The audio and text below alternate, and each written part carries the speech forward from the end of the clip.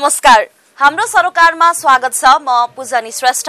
काठमाडौँ वासीको सपनाको महासागर मेलम्ची अन्ततः सफल भएको छ। मेलम्ची खोलाको पानी पिउने सपना सँगै हुर्केको एउटा पुस्ता ज्येष्ठ नागरिक बनिसकेको छ। एउटा पुस्ताले जीवनको महत्वपूर्ण 36 वसन्त काटिसकेको छ। तर मेलम्ची खोलामा बगेर गइरहेको प्राकृतिक मुहानको पानी थुनेर काठमाडौँको वितरण प्रणालीमा जोड्ने काम 36 वर्षमा साकार भएको छ। हरेक वर्ष मेलम्चीको पानी अर्को वर्ष वितरण हुने धेरै प्रतिबद्धताले यो आयोजनालाई पत्याउनै नसकिने बनाइसकेको थियो।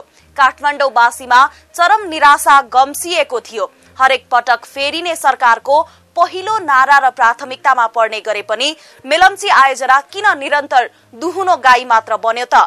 यो हाम्रो आजको सरोकारको विषय हो।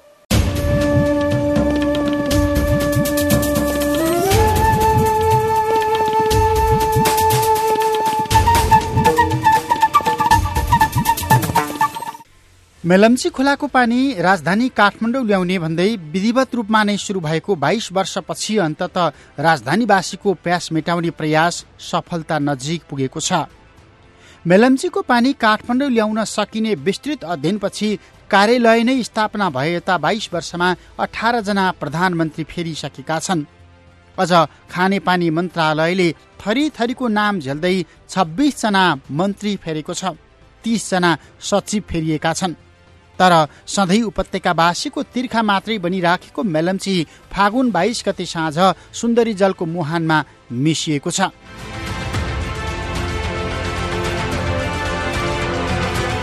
पछिल्लो पटक तत्कालीन खानेपानी मन्त्री बिना मगरको पालामा सुरुङ निर्माण कम्पनी सीएमसीसँग ठेक्का तोडिएपछि मन्त्री बिना मगर अनि तत्कालीन सचिव गजेन्द्र कुमार ठाकुरका बीचमा मतभेद नै चर्किएको थियो। खानेपानी मन्त्रालयका 27औं सचिव गजेन्द्र कुमार ठाकुरले मेलम्ची खानेपानी आयोजनाका थुप्रै अपचलनका विषयहरू बाहिर ल्याएपछि संसदको बैठक अनि संसदीय समितिमा यो विषयमा प्रशस्तै प्रश्न पनि उठ्यो। मन्त्री बिना मगरसँग कमिसन सम्बन्धी विवादमा सम्बन्ध चिसिएपछि सचिव ठाकुरलाई तत्कालै नेपाल ट्रस्टको कार्यालयमा सरुवा गरिएको थियो।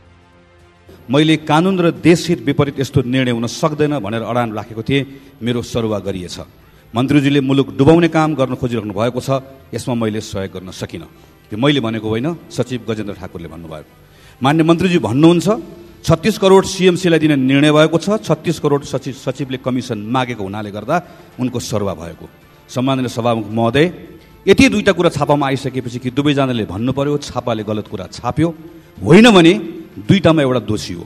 दोषी को हो हामीले जान्न पाउनुपर्छ र दोषीले सजाय पाउनुपर्छ।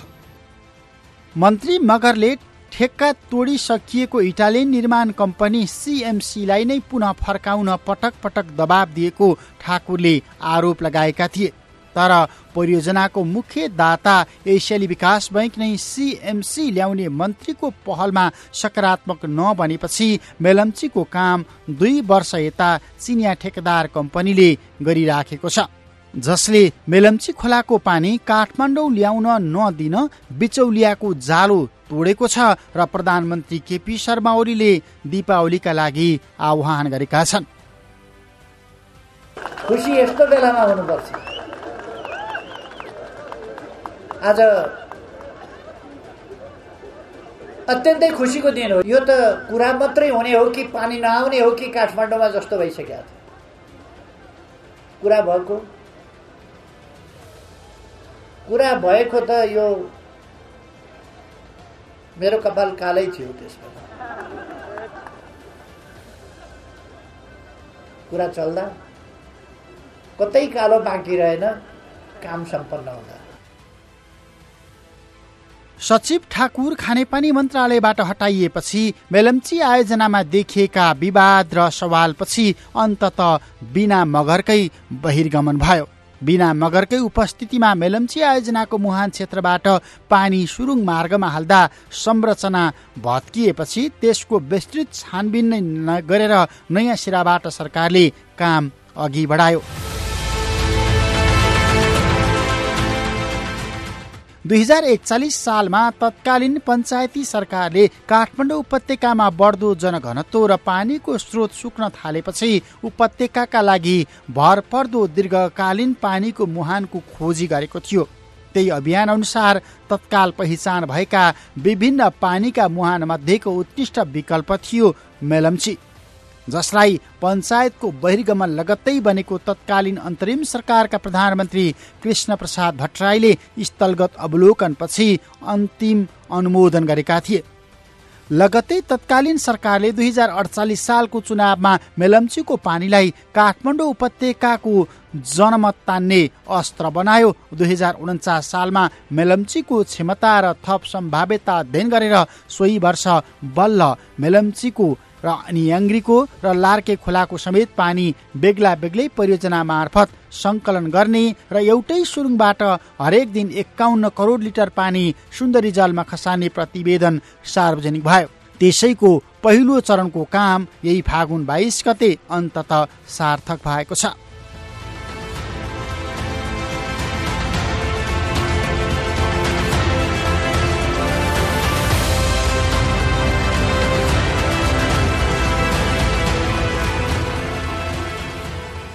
दुई 2041 सालमा प्रस्ताव भई 2049 सालमा पहिलो पटक विस्तृत अध्ययन भएको यही मेलम्ची 28 वर्षसम्म चुनावी नारामा सीमित भयो। 26 जना मन्त्री र 30 जना सचिव फेरिए, तर कोही पनि विवाद मुक्त बन्न सकेनन्।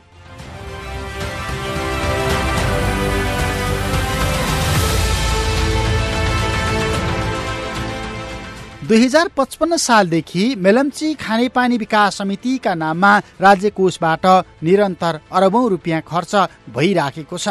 यो आयोजनामा कुन दात्री निकायबाट अहिलेसम्म के कति लगानी भयो भन्ने कुनै स्पष्ट लेखाजोखा बाहिर आएको छैन।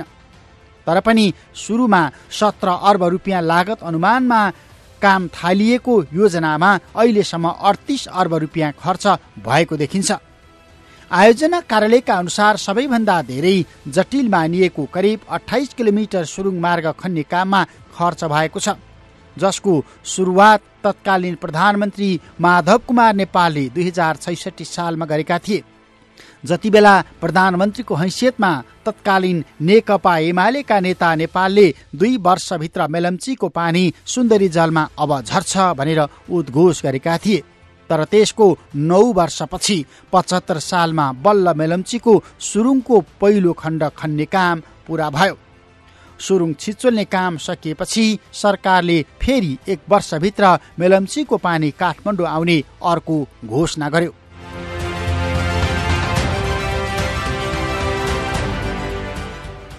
तर त्यसको 2 वर्षपछि बल्ल 2077 साल असारमा मेलम्ची परियोजनाको मुहान क्षेत्रको प्रारम्भिक पूर्वाधार निर्माणको काम पूरा भयो। असार 30 गते एउटा ऐतिहासिक अध्याय भन्दै सरकारले मेलम्चीको सुरुङमा पानी हालेर 3 महिनाभित्र पानी काठमाडौँवासीको घर घरमा पुर्याउने घोषणा गर्यो। तर असार 30 गते मेलम्ची खानेपानी आयोजनाको मुहान स्थल हेलम्बु गाउँपालिका वडा नम्बर 1 अम्बाथानको सुरुङमा गम्भीर दुर्घटना भयो। दुर्घटनामा परि 2 जनाको ज्यान गयो, 4 जना घाइते भए। खानेपानी परीक्षणका लागि पठाइएको सुरुङभित्रको अवस्था हेर्न 4 जना सुरुङभित्र प्रवेश गरेका थिए। सुरुङभित्रको गेटको ढोका फुटेर उत्पन्न भएको बाढीले गाडी सहित बगाउँदा 27 वर्षका इन्जिनियर सतीश गोहित अनि 56 वर्षका चालक राधाकृष्ण थापाले ज्यान गुमाए।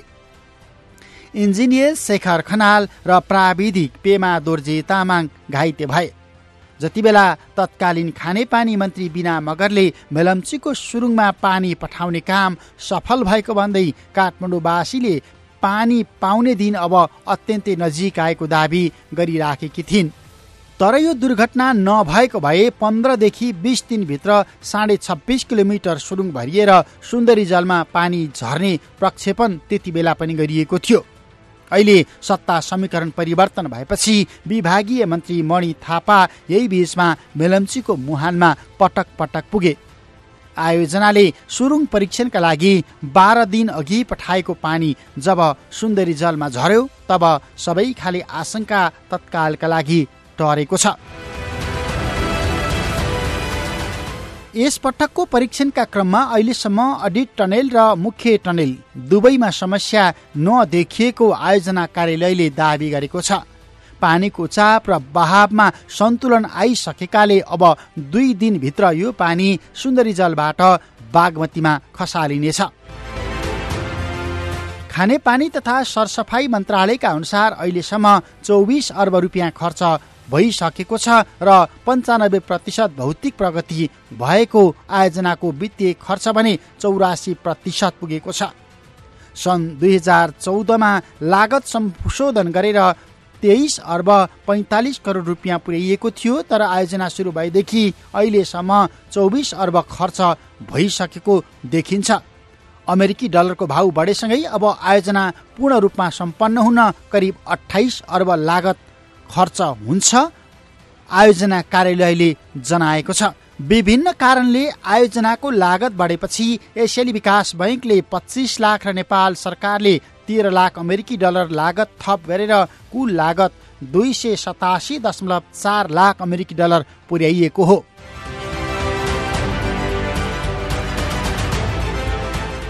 काठमाडौँवासीको सपनाको महासागर यही मेलम्ची। जुन मेलम्ची खोलाको पानी पिउने सपनासँगै हुर्केको एउटा पुस्ता अहिले ज्येष्ठ नागरिक बनिसकेको छ। एउटा पुस्ताले जीवनको महत्त्वपूर्ण 36 वसन्त काटिसकेको छ। तर मेलम्ची खोलामा बगेर गइराखेको प्राकृतिक मुहानको पानी थुनेर काठमाडौँवासीको धारोमा वितरण गर्ने सपना धेरै वर्ष सपनामै सीमित भयो। यही प्रवृत्तिले काठमाडौँवासीमा चरम निराशा जन्माइराखेको अवस्थामा मेलम्ची निरन्तर दुहुनो गाई मात्र होइन, अब उपत्यकाको तिर्खा मेटाउने गजबको पानीको स्रोत बन्छ भन्ने सन्देश यसले दिएको छ। जुन पानी सुन्दरी जलबाट अब चाँडै काठमाडौँ उपत्यकाको वितरण प्रणालीमा जोडिनेछ।